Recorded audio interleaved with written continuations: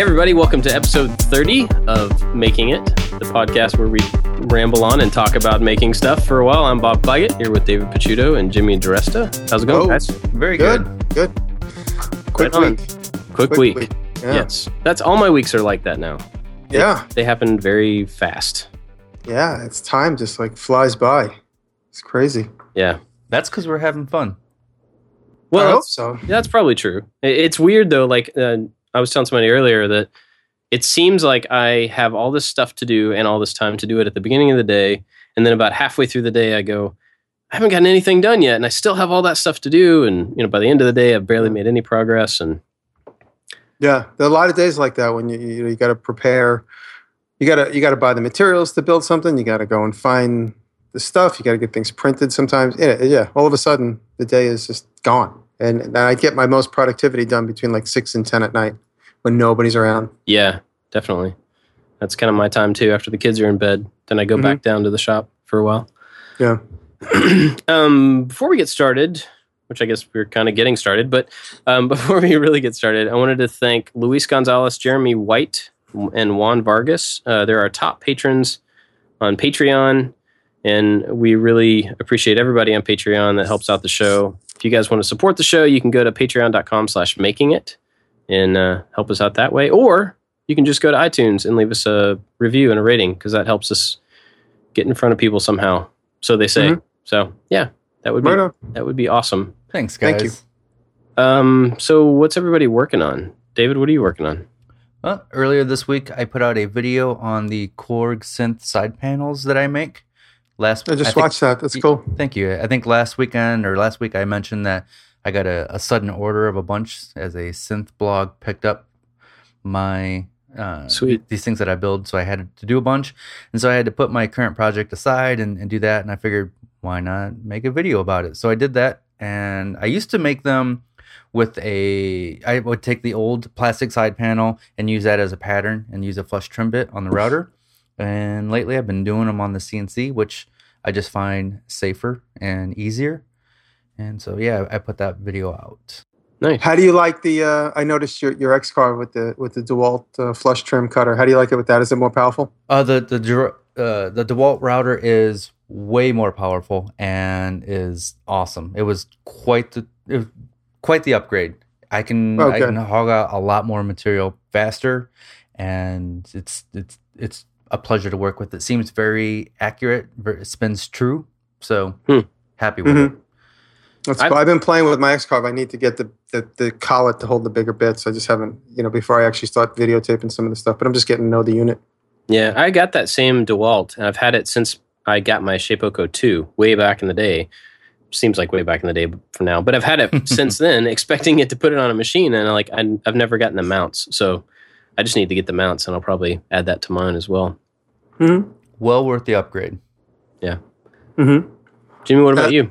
I got this project that I'm working on. It's a client job I'm building out in Grand Central. It's I'm just doing all the decoration countertops. It's like an old. It's like a throwback to what I was doing before I started filling my time with more YouTube stuff and more of the liquor stuff, and just following architect plans and working with the architect and the client building out this a kiosk. It's it's fairly it's in a food court right near Grand Central in the Helmsley Spears building. If anybody lives in New York, it's the building in which there's 2 roads that drive right through the building, and the food court is underneath one of the road beds internally in the building. It's kind of interesting, old New York architecture. So David and I have been doing that. The job's been held up a little bit just because of the actual space, but it's finally coming to a close, and we're trying to get all that work done. It's a lot of work. I've been just so backed up. Like every day I try and do a couple of hours on each different project that's holding me up. Finally got a make video done. I just sent it to you guys, but it's going to be on Make hopefully tomorrow, of me doing like a proper book binding, which is I'm going to try, and when I do my books, I'm going to try and go in the proper direction. In the past, I kind of had a couple of shortcuts, but those books for me hold up, but sometimes they do break, which means that the spine starts to crack. And so now I'm doing it properly with a thread and a needle. So I did one of those. I did a big, thick book. So it's ultimately going to be, it's about, I forget what the math was. It's 140 pages. So you'll see how I did that coming up. And I finally got another tips video out. That was fun. Me and Dave were in a loose mood. That was a fun video to do. And I think we're already talking about the next one, which might be table saw tips and tricks. Nice. We get to hear David's voice in the video a couple times too. I like that. Yeah, well, he always goofs off and reminds me of things I'm forgetting. So typically, whenever, because we were just having such a goofy mood that night, I just left in a lot of the funnies that from behind the camera, and it just seemed natural, so I left him in. David's always reminding me. He is the producer of those things. He like keeps a notebook and reminds me of the things I'm forgetting. So and he's also the cameraman, of course. And so yeah, it was fun. It's been a busy week, and I have a lot more to do. Oh, and tomorrow I'm going to pick up the lathe that I bought last week. I bought a 1945 South Bend lathe, 16-inch swing. It's a 5-foot long deck, weighs 2,500 pounds. What kind of power does that thing take? It's 220 volt single phase, which is one of the reasons I was kind of, my ears peaked when I read it, because I have a 3-phase Bridgeport milling machine, and I have a phase converter or a VFD, a variable frequency drive, and it's a little bit of a hassle. I mean, I don't use it enough to like to just walk right up to it and punch the buttons and get it going. So every time I plug it in, I'm like, okay, how does this thing work? I just push buttons until the thing starts spinning. And I'm like, okay, it's working. Let me get started. So this one I'll obviously be able to just plug in and turn on. So because I do have 220 in my garage upstate, I'm sort of turning my little garage out in the field. I'm sort of turning that into a machine shop. I have a big giant bandsaw. The one that I featured in one of the videos that wasn't working is now slowly becoming operable. I got it electrified and waiting on the bandsaw blade.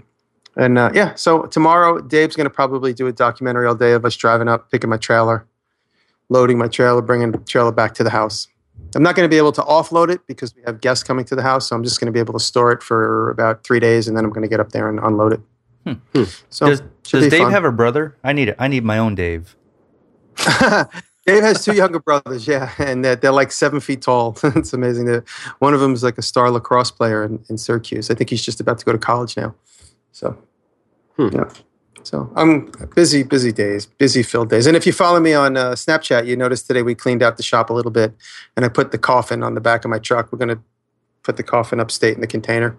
We have to clear the basement out. The landlord basically said, "Come on, dude, what are you doing to me?" It's like, okay. So I have to like kind of curtail my hoarding. So all the wood's going into the container. I threw out a bunch of stuff yesterday and today, and just trying to clear the place up. Are you losing space, or is this just? No, it's just sloppy. I just have like piles of wood everywhere and things that I'm going to turn into projects, and so I got to go through it, and I'm like, okay, it's been here for 18 months. It's going in the garbage. And I have 2 interns now that they're very helpful. So since I have the manpower, I'm like, all right, get rid of this. Let's move this. Let's do that. So there's been a lot of people around the shop. So I'm just taking advantage of the manpower. So that's it. Right on. Well, I put up a video earlier in the week. It was funny. We all 3 released a video on the same day, which was not planned, but a lot of people pointed that out. That I saw the tweet. That was funny. But yeah, I put up one for the floating shelf thing on a French cleat that I did for a friend of mine. And so I like the way you concealed that. That was really clever. Yeah, thanks. Was that your idea, or is that a borrowed idea? I've never seen it anywhere, but I doubt I'm the first person to do it. But I've done a similar thing, but not exactly the way you did it. But I like the way you did it. You kind of simplified the way I would have done it. Yeah. I usually just build, like if I put a French cleat on the back, I just build the thickness of the French cleat around the very edges. So the unit goes to the wall, so you don't see the. So it's very similar, but the way you incorporated it into that back panel was elegant. Yeah, thanks. So I did that, and then I've been actually today. I got back to welding for the first time in a very long time. So that looks good. And I sent you guys a picture of it. So I'm making a desk frame and just out of square tubing. It's all just simple, but it's for me, so it doesn't have to be good. But how many times did you melt through the wall of that square tubing? Actually, only once. Oh, that's good. Yeah, not too bad. And I was able to kind of fill it back. So yeah, that's good. Yeah, it worked all right. Yeah, the grinder is my friend because it fixes all my mistakes over time. Yeah, I mean, 2 tricks I always tell people when they're welding, and I'm not an expert welder by any means, but I get the job done. Welders are a very odd group of people, and I have the good welders and the bad welders. If you're an expert welder, no one's allowed to weld. No one's allowed to even show their welds. No one's allowed to even attempt to even think they know what they're doing. And that's how most expert welders are. And it's kind of annoying because, it's how do people learn? Not by being ridiculed and told me that I have no reason, I have no idea what I'm doing. Of course, I have somewhat of an idea. I know how to plug it in, and I know how to pull the trigger, and I know how to melt metal. So I do have somewhat of an idea. Goes to all you trolls out there that say I have absolutely no idea of what I'm doing. I have two pieces of metal stuck together where they used to not be stuck together. So I know something. Yeah. Now, you might be encouraging these trolls to comment even more. Although right. I will blast them out of the internet. Those people, I'm sure, do not listen to this show, though. It's that's a pretty good assumption, I would imagine. You guys want to hear a funny story? Of course. Of course.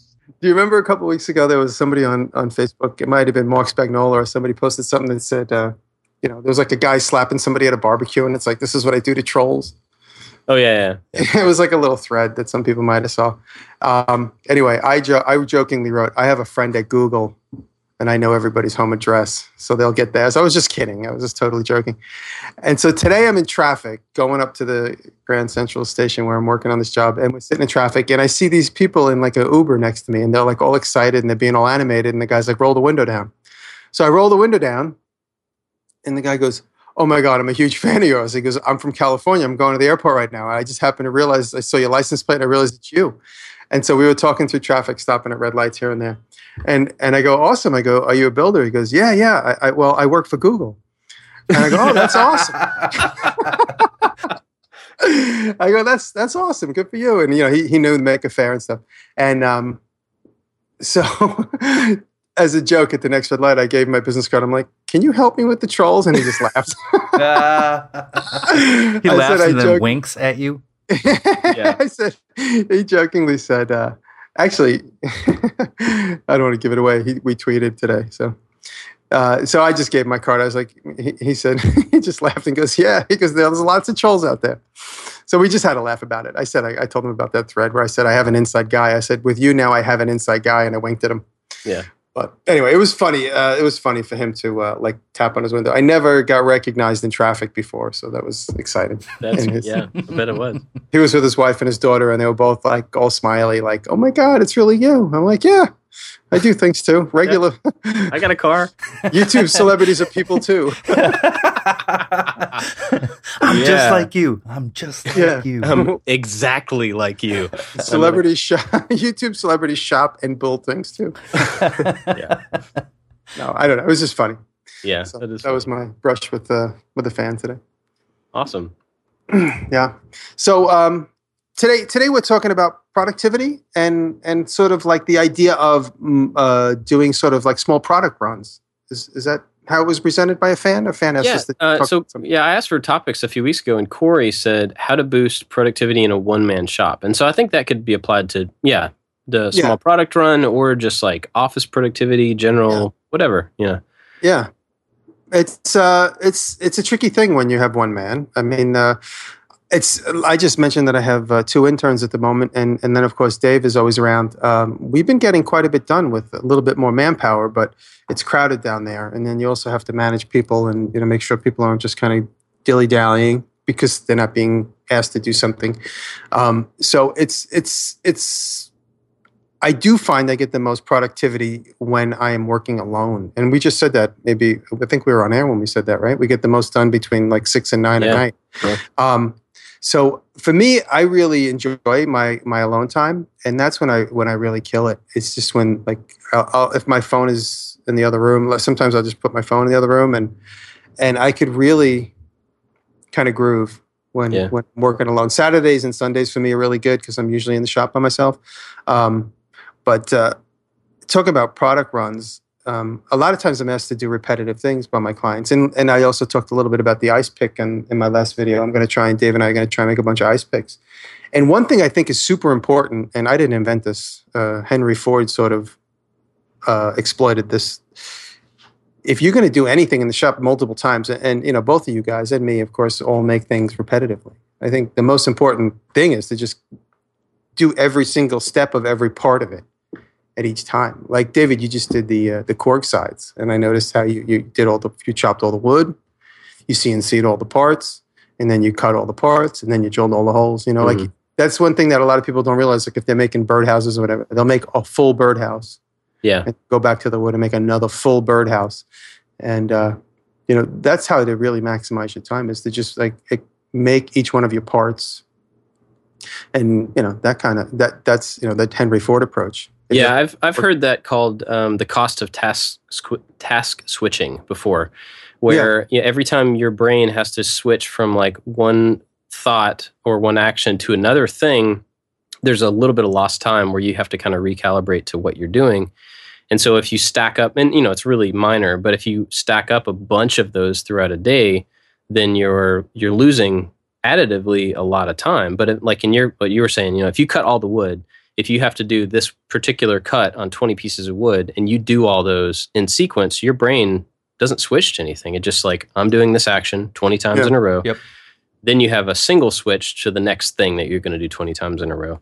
Yeah, I totally agree. That's a pretty big thing. And that whole idea, I think, spreads to a lot of other stuff, as far as I've heard that talked about in relation to answering emails and texts and phone calls and stuff like that, where if you're spending time in the shop and your mind is in one place and you have to stop to answer a tweet or stop to answer an email, then you lose your context. You're into something else that you're probably only going to be into for a minute or two. Mm-hmm. Then you lose that context and you have to go back to the thing that you were in the first place, which is why a lot of people, and I'm starting to get this way, David, I think you do this, they turn off all of the notifications on all their apps and all their phone and everything, so that the contact from email and from Twitter and all that stuff will be there when you go to get it. But if you wait for it to be pushed to you, then that's a distraction that's going to hit you over and over randomly, Yeah. And my phone goes off 1,000 times since we've been. My phone went off like 7 times. I don't know if you heard it. Yeah. I just shut it off and put it on something soft, because even when it's on vibrate, it makes noise. Yeah. Yeah. Sorry. No, but that's a big thing. I think, as much as we're inundated with, like, every time you get a new app, it has notifications, Yes. I just got Periscope. The damn thing goes off 50 times a day. I haven't used it yet, but I just following the Stern Show and some other people. Yeah. And the thing goes nuts. Yeah. So I think it's like, for me, David has said this before, but I think for me, it's becoming more and more important to turn those things off so that I decide when I go to be on social stuff, and I decide when I want to be, keep up with all that stuff. Yeah. And I think that helps. But yeah. I've said it before. I look at the clock and I just literally visually block out time. I'm like, okay, I just finished this important phone call. I delivered that email. I have about an hour and a half before I have to really start to think about my next thing. And I just say, okay, in that hour and a half, these 3 things are going to get done. And I just make sure they get done. And, I'm almost, if because I'm a good judge of my own time, usage of time, I'm a pretty good judge of that. I almost always, so those little short-term goals are really important. Do you stick to those times if you miss them? Yeah. No.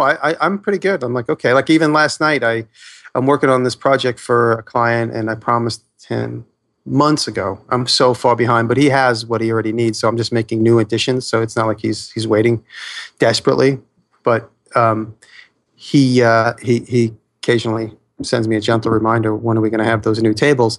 And so every day they sit there, they're like looking at me, staring at me, going, what about me? And so last night I pushed it along quite a bit, before 9:30. And I looked and I was like, okay, by 9:30, this aspect of this, and I'm filming it, so you'll see the video. I said, this aspect is going to be done. So then I could move on to the next. And, and that goes back to that other thing we said before, where every project is just a collection of smaller tasks.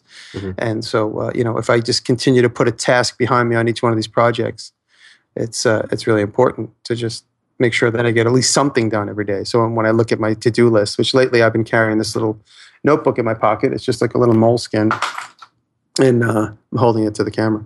And I have my little crossed off pages. Another thing I started doing, and I don't know if I've mentioned it yet, is the entrance to my shop, I have a collection of Post-it notes now. This a row of Post-it notes, and each one of the Post-it notes is a project. And as the project gets finished, I move the Post-it note to the bottom. I don't throw them away. I keep them so that I could look back and say, in the last 5 months, I did this many things, or 4 months. I only started it a few months ago. But so every time I walk into my shop, I go to unlock the door. I'm looking at all the things I'm supposed to do. So when you open the door, it goes away. So in the beginning of the day, I kind of get that hit in the face, the reminder of all these things that I need to do, or, these projects that are current or, pending, or impending, however the word is, but looming. Yeah. So that helps me now, because a lot of times my brain works several different backwards ways, and one of them is, out of mind, out of sight, out of mind. When the client calls me demanding, I'll do it that moment. Healthy, but I personally don't. Sorry, I personally don't block out chunks of time. What I do, and this works for me, is the night before I plan my next day. Evernote. I use this app called Evernote, and it's just a note-taking app, and it syncs. If I write something on my computer, it shows up on my phone or my tablet or whatever device I have with me. So the night before, in Evernote, I will make a list of things that I want to do tomorrow. And Evernote has this nice little checkbox, a little tick that you can put in front of each item. And the next day, as I complete that item, I get to check it off. And it's such a satisfying feeling to tick that little check, And so every day, I don't finish all those tasks. There's always more tasks than what I can complete, but then they just get moved to the next day or whatever. But if I plan everything out, I am super productive the next day. Yeah, that's what I've been doing. Like with my Moleskine, I have like all these crazy notes, and you notice I draw pictures. I'm showing my pictures to the camera. I literally scribble out things. I'm like, okay, that's done. That's done. That's done. And it helps me. It's that same feeling of knowing that if I scribble it off, and then I scribble it so I could also kind of still read it, so that I could look back and say, oh my God, look at how much I've done. I'm amazing. I found that in my little pocket notebooks that I carry, I'll sketch things a lot. And usually, or I'll write down dimensions for something, but I don't necessarily write down what it is. And so often it's a box, right? I mean, most things are some sort of box. And so I'll put down these 3 dimensions with a rough shape, and then a week, 2 weeks later, I go back to look at the notebook, and I'm like, I don't know what that was. So what I've started Chicken doing, coop. Yeah, exactly. It could be anything. So I've started just this. I don't know, it's silly. Out of like quickness, I'll write down what the thing is, but I'll take out all the vowels. So it's like, I don't know. I could just go ahead and write it out, I guess. But, I'll just make a short version of the name. So I write it down right underneath the thing. So when I come back to it later, I can glance at, oh, that's what that was. I don't need that anymore. I can ignore it. And then I may mark through it like you were talking about. But yeah, I try to kind of tag the pages in the notebook. So when I go back to them later on, because, a notebook will last me 3 or 4 months often. Like I don't fill them up probably as quickly as you do, Jimmy. Well, I have the other problem of I'm like, oh, wow, I just made this cool notebook. Okay, this is going to be my new notebook. And then my old notebook is like half done being like, what about me? I just started the new notebook that I made I'm showing that to the camera now. I made this as a class demo a few months ago when the semester was still on. And this came out really good. I was proud of this one. This also is done with signatures, done the right way. And so now this is my newest current notebook. Like the last 7 or 8 notebooks I had are the ones that I've made. So they're all the same size, and they just have different finishes on them. But my newest notebook that I made in this video that'll come out, I think I might have that as a guest registry for the fans that come and visit my shop. So I think I might keep it as for people just to write in. Oh, that'd be cool. Yeah, I think it'd be fun because I do the thing Shop Face. If anybody looks on Instagram, SHOPFACE, the hashtag, and that's everybody that's visited my New York shop. I don't think did I ever mention that before? I don't think so. That. Yeah, so look at Shop Face. Those are all people. They take a picture in a mirror that's hanging on the wall. A mirror that I made on a Make video. Nice. Make magazine video. Awesome. Yep. So there's this other thing I was talking to somebody about at lunch today in kind of regards to productivity. And I was saying how since I've started doing this, excuse me, full time, I'm having to, and you guys are doing this the exact same thing. If I plan a project, then I say I want it to be online on this date, which means, and then I back up from that date. So that means certain number of days before that, I have to do the editing. Certain number of days before that, I have to do the actual production. Before that, I have to do materials. Before that, I have to do design and concept. And so I'm end up working backwards from a lot of these dates. And then each project has all that stuff, and they all overlap, and they are offset by like a week. So I was trying to talk to my friend today about, what's the best way to visualize that so that you can keep track of the state of everything. And this may be a little more whatever than most people would want to get into, but he was saying that in his job, they use a Gantt chart, which is kind of like a left and right kind of X and Y axis chart that shows things over time. And they do that type of thing in that chart. And then a single project goes left to right, and then you stack another project underneath it. So then at any point, at any day on the calendar, you can look at where all the charts overlap and what is the thing that you actually have to be accomplishing today, I just thought of that would be the perfect thing to look at and decide which day is going to be the sick day. That's true. Yeah. Okay, I'm going to be sick on this day. I'm going to have a fever, and stop practicing your voice to everybody at work. Yeah, I mean, this is a technique I've seen a lot of ad agencies use. And now it's more, there's digital versions of this, but I've seen this technique used before. Yeah. Yeah. For me, I mean, I'm still so old school that I tried these programs and nothing ever seems to stick other than just writing things. When I have a printer working at the moment, my printer's out of ink. But what I also do too is I'll go into iCalendar and I'll just print a couple of pages of the next 3 months, and then I'll just literally tape them together linearly. Mm-hmm. And I'll literally just write what needs to be done when. And so when I just pull the calendar out of my pocket. And sometimes if it's like I usually use a notebook that's a folded 8.5 by 11 paper. So I'll print those calendars and I'll glue them into the notebook so that I can look at them. And then once all the time goes by, it's like now it's a diary.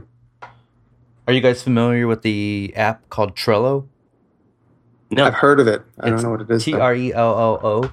And I think that's kind of like a digital version of what Bob is talking about, where everything is on digital cards, and that card gets moved from left to right. I haven't used this app in a year and a half, but it might be something to look into if you want to use the ideas that Bob was talking about. So, yeah. Yeah, I think you need to go on Trello and make a card that says "Use Trello" and stick it in the front of the app. I know, right? No, it's just there's so much information overload lately. It's hard. That's like sometimes like I know when we all began this, you guys used Evernote, and it was so hard for it to stick with me. Like I still have a hard time like opening it and looking at it because it's just like I'll just text you. I'm like, "What's up?" And I know Bob, you always say, "Look at Evernote." I'm sure you probably got annoyed with me a few times, and I'm like, "Oh, okay, I can't. I have to download it." I'm like, I'm like the grandmother of the group.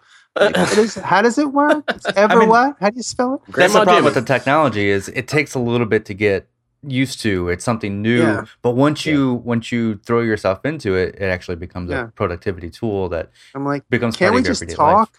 Let's just talk about it. Yeah, I'm here now. Yeah, Evernote. You're right, David. Evernote is one of the ones that it seems like it can do a whole lot, and it seems like a lot when you first open it, and I think the thing that's cool about it is that you can use it for as little or as much as you want as far as keeping track of things and whatever. So now, when I first started using it, I was using it for, I had like 2 notes, and one was a list of this thing and one was a list of that thing. And I tried to make sure everything fit in one of those type of notes. Now it's like, I'll create a new note for anything. So I just have tons and tons of random pieces of thoughts and just sentences about stuff and whatever. But Evernote is a place where I just dump all the thoughts, and it's got a pretty good search, so you don't really have to keep track of where you put stuff. If you remember what it's about, you can search for it pretty easily. And so it's good in a lot of ways. And also you can share. So like we all have notebooks that we work on together for this show, and some meetings with other people. We have shared notebooks. So it's one of those things that I think can do a lot of people a lot of good, just to have a single repository for all their stuff. And then you were talking about being old school earlier, Jimmy, and so this is not something you would probably go in for, but there's this thing I've been using called If This Then That, and it's ifttt.com. And it's a place to set up, like you can connect a bunch of your services that you have, your digital services, Dropbox and Google stuff and Evernote and Twitter and whatever. And you set up these things called recipes. And so if one of those services does a certain thing, then another service can do another thing.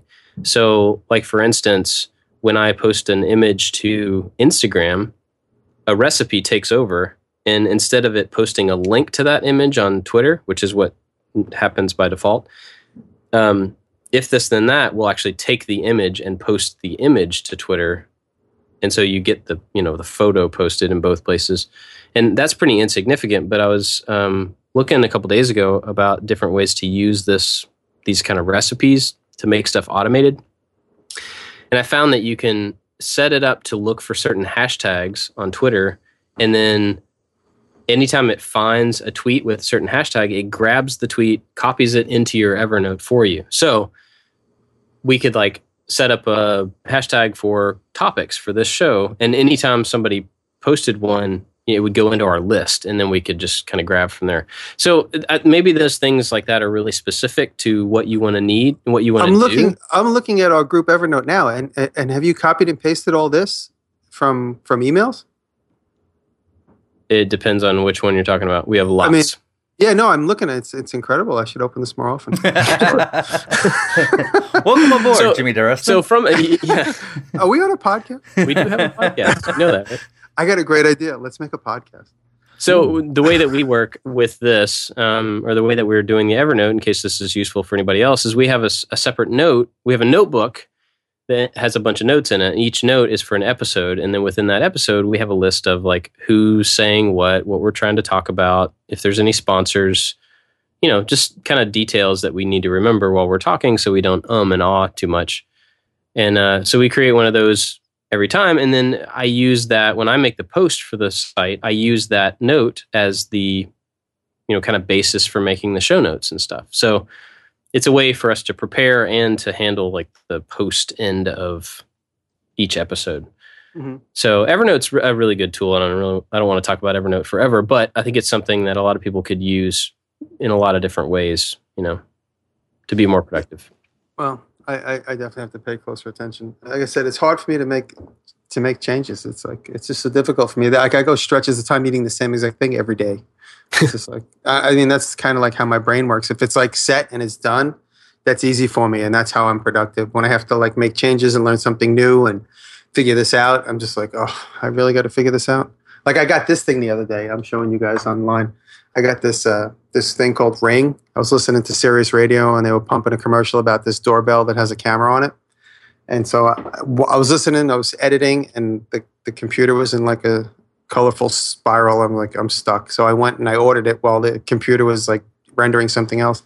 And so I got it. And then the same thing happened. It was stuck here. All of a sudden I'm like stuck for like 10 minutes editing where I can't do anything because I had to restart the computer. It crashed. So I restarted my computer, and it takes forever to restart, especially when it had all these different programs open. So they all want to reopen at the same time. So I went in the other room and I sat down with this thing Ring, and I figured it out, which is the type of thing that I would let it sit on the shelf for 2 months before I opened the box. And so that's what I need. I need to be cornered. I need to be like completely void of any other tasks available to me to like really sit down and soak up something new, which I'm not saying, it's a good thing. It's one of my faults. I just have a hard time turning the corner for something brand new. Case in point was my CNC machine, which I've talked about. I got it. It sat there for like 2 months before I decided to touch it. So, well, I think it's also really important to remember that, like, kind of what you said is anything that you can move out of the way to be able to do the thing that you need to do, you should take the time and move it out of the way. And if that means like finishing your taxes, even that's something you want to put off. If you can finish your taxes and get them out of their way so you can think more clearly about the work that you have to do, then that's a worthwhile thing to do. And that goes for stuff in the shop too. If you have a bunch of small projects and then one big project, and you keep putting off, 10 small things for this one big thing, you should get rid of the smallest pieces. And then you're going to have more brain space and kind of more motivation to go after the big thing that needs more attention, that needs more focus. It's funny because that's sort of my theory when I have to edit. Like when I have to like jump into an edit and I think to myself, oh my God, I have like 2 hours of footage. I got to make it 12 minutes long or 6 minutes long. It's like the last thing I want to do. It's like I feel like I've climbed the mountaintop, like getting the project done and getting that last piece of footage loaded onto the computer. And now I got to do the hard work. But what gets me into it is like those sequences, because whenever you shoot a video, there's always that one sequence you're like, oh man, that's going to look cool. It could do that 1 or 2 shots that you're really proud of. And so I always start with those few shots. So even if it's in the middle of the timeline, at the end or the beginning, I just start building off of that one thing that really got me excited. And that's always something that gets me into it. There's a book, and I think it's called Eat That Frog, where it talks about like whatever is going to be the worst task of the day, do that first, get it out of the way, and then it removes that mental block, and then you can go about enjoying your day. And that's a great theory. And speaking of books, there's another book that kind of changed the way that I do things, and I think I brought this up before. It's called The Miracle Morning, where it talks about even if you're not a morning person, to learn to become one, because how you start your day it directly affects how the rest of your day goes. So if you sleep in and you wait a couple hours to kind of dive into your work, or you just don't feel good, it really affects the rest of your day. And so the book talks about like wake up, exercise, eat right away, and dive right in and set the tone for your day. And then what it just allows you to be more productive, and you feel better about yourself because you got things done right away. You're checking things off your list, which I talked about before. That's a satisfying thing, is striking through or marking that little checkbox. So another book, I really, really love that book, A Miracle Morning. So check it out. It's a really quick read too. I'll have to check that out.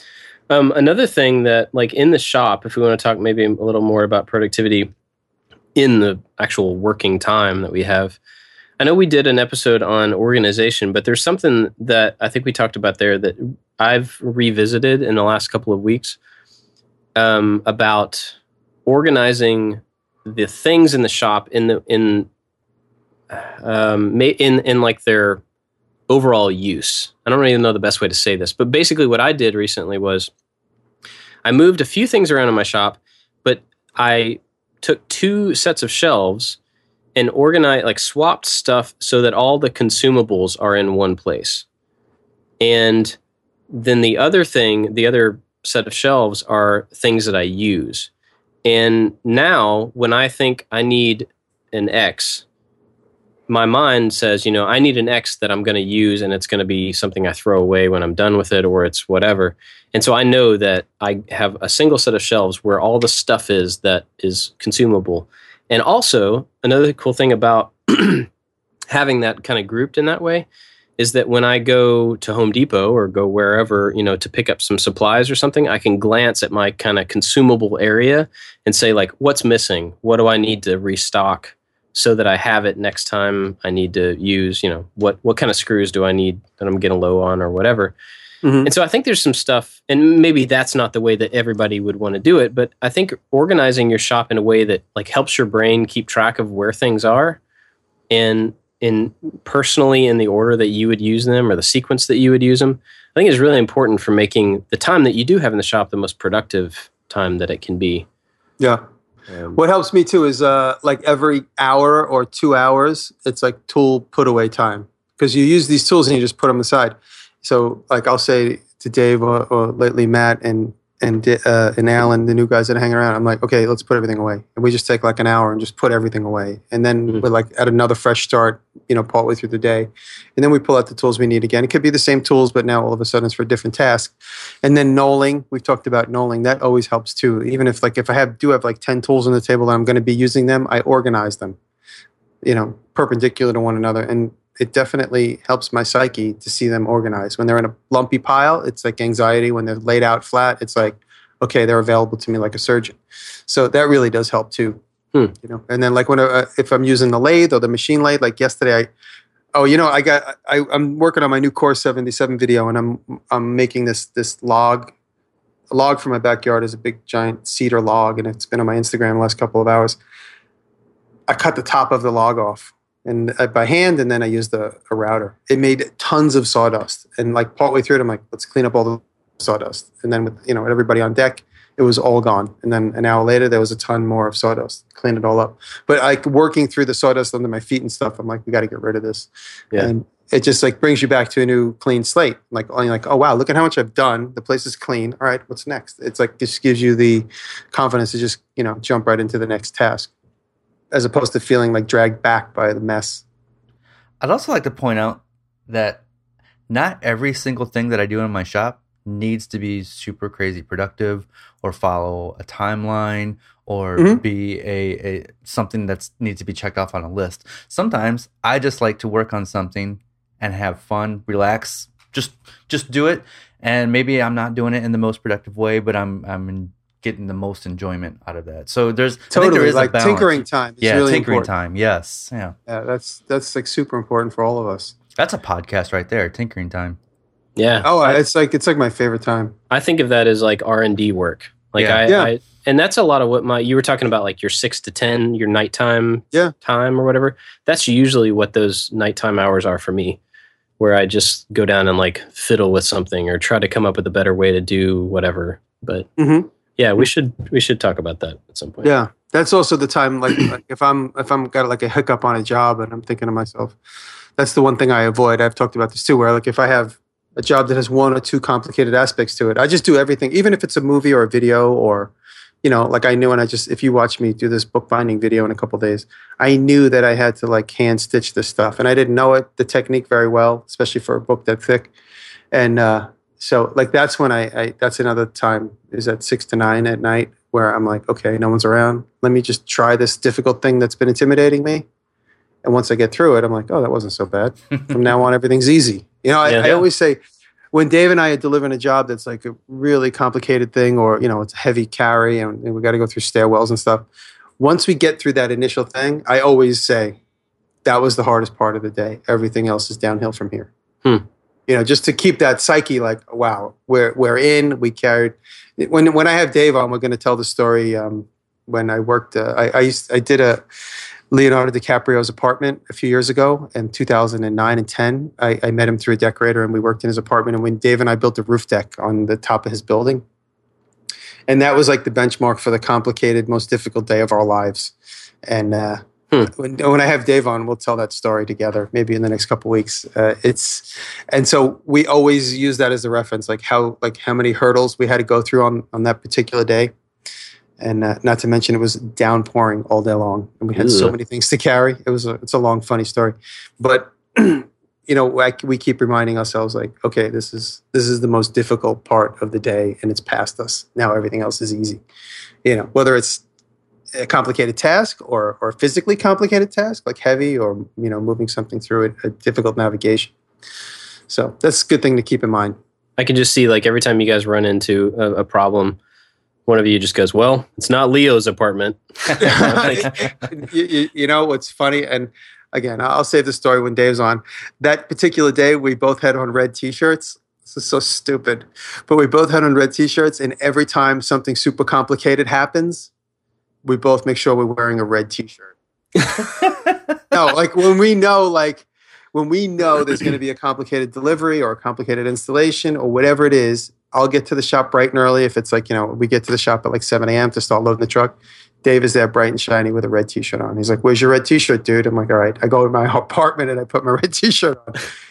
Because of that one day. You guys are adorable. I'm telling you, there was so many dumb loopholes that particular day. And so Dave usually wears the red T-shirt more often than me because I have one left. I don't know where it is. Well, that's probably a good place for us to wrap it up, unless you guys have any other productivity tips you want to share. I'll save them for part 2. Oh, right on. Cool. Maybe we can do one more specifically about like a certain type of productivity or something. But I'm sure that everybody listening probably has a lot of really good recommendations and like ideas and stuff. And if you guys want to share those with us on Twitter, send them to @makingitpodcast. That would be awesome. Or leave them in the comments of the show on our site for this show. That would be great, because I think that's a good way for people to share stuff. In the comments, you can go there and find out what other people are doing and what they thought about the episode and stuff. So we would appreciate that. What are we watching? David, what have you been watching? I'm going to cheat this week. Cheater. Yeah, I know, right? So Bob and I were talking a little bit beforehand, and I was like, oh, crap, I don't have my YouTube recommendation ready. And so as we're hitting record, I'm flying through, and I'm like, I'm not sure. So I'm going to go with a podcast today. Yeah. It's cool. And this one is just purely entertainment. It has nothing to do with making or anything, but my friends just turned me onto it, and it's awesome. It's called How Did This Get Made? And that's cool. It has a couple of the guys from the show called The League, which I love. And basically this podcast works like this. And I just started it. They have a little mini episode where they say, okay, later this week, we're going to talk about this terrible movie. So go watch this terrible movie, and then we're gonna break it down and tear it apart. And so when they do the podcast about the movie, it's just hilarious. It's like, is Nick Kroll on the show? Nick is not on the show, no. The guy that plays Andre from The League, he is one of the guys. And then oh man, I don't know their names. But anyway, check it out. It's called How Did This Get Made? It's hilarious. It's so good. You don't even have to watch the movies that they are talking about to get enjoyment out of it. But if you do watch the movies, it helps. You wanna hear what a small world it is? Nick Kroll is I can consider him a friend, although we haven't talked in a while. Nick Kroll's brother is married to a woman named Nikki. And Nikki is my sister-in-law Heather's sister. So Nick Kroll is like married cousins to my brother Joey. Nice. Yeah. Crazy. Small world. Yeah. Small world. Nick, yeah. So, I mean, Nick and I, when he was coming up and when I was doing TV shows, we were talking more often about our experiences. I haven't talked to him lately, but if I tweeted him, he'd probably hit me back. And for those of you who don't know, Nick Kroll is in the show The League, which is hilarious. I love it. Yeah. And I think he also has his own Comedy Central kind of like skit type show. Yeah, the Nick Kroll show, which it seems to have done pretty well. What I'm watching a crazy channel called Open Source Machine Tools, and it doesn't seem to have any like one personality. I don't know. I heard I think I might have heard like a TED Talk hour months and months and months ago. And I think I accidentally found this channel. And now that I'm reading the name Open Source Machine Tools, it might have been talked about on a TED Talk, where it's like basically everybody in the world can kind of learn this technology without having to be like a journeyman or, and that's a whole nother complicated conversation. And people don't like the fact that you can just be whatever you want now without, years of training as a child and to adulthood. But Open Source Machine Tools has lots. The one thing I love, because now I'm going to get this sort of vintage lathe. There's all these old industrial tutorials done in black and white about how to use the machine tools and other tools. But these old black and white tutorials from the 40s and the 50s, they're incredibly well made. They're so well explaining the task of the subject of the video, and they're just incredible. I mean, you watch these things, and it's like enjoyable to watch. It's all old black and white films. There's some new color films as well, but it's definitely a good thing to take a look at for if you're into the machining aspect of things. Open source machine tools. So. Nice. Cool. Well, I've watched this guy for a while. I met him actually in Chicago, and he does... he goes by the Engineer Guy. His name's Bill, and his channel is called Engineer Guy. But he does these really well-made videos about different engineering kind of just things that already exist, but he explains them, commonplace things, and he explains them in a way that you wouldn't have thought. Like he gives you. I saw him. I think I probably have. He's done one recently. The latest one I saw was the mechanics of a film projector, and he explains like what's actually happening when you watch a film movie in the projector. Yes. And it's I totally watched him. Yeah, it's not as simple as you think, which is pretty cool. But he did one that's really cool about how an aluminum can gets made and like the process for how that was the one that went around Facebook a few months back, right? Yeah, it probably was. Yep. But he's a super nice guy, and he actually gave me a lot of really great advice about making videos and sharing video and stuff. But I also just really enjoy the kind of engineering mind that goes into how he explains things. So yeah, great channel. I'm looking at it now, and I totally watched this guy. Yeah, you should definitely check that out. Bill Hammack, I think is his last name. So yeah, that's probably it for us this week. Where can we find out about everybody? You can find me at drunkenwoodworker.com, and that has links to my YouTube, Twitter, Instagram, Facebook, Snapchat. What else am I on? Pinterest, Periscope, MySpace, Friendster. Oh man, I miss Friendster. So yes, drunkenwoodworker.com. What does that mean? Yeah, jimmyduresta.com, and I mentioned it in my tips video. I'm not wearing one right now, but I have mossy oak camo hats that everybody was asking me for in emails, because I first offered black hats on my channel, on my website, and now I have both. So camo hats, jimmyduresta.com. Cool. You can find me at iliketomakestuff.geocities.com. No, I'm kidding. iliketomakestuff.com has links to all my stuff, all the same stuff that David was talking about. Maybe not all of that, but Google. Yeah, you can Google any of us and find us. So that's it for this week. Thanks for listening, everybody. Thank you. We'll see you next time. Later. Peace and love.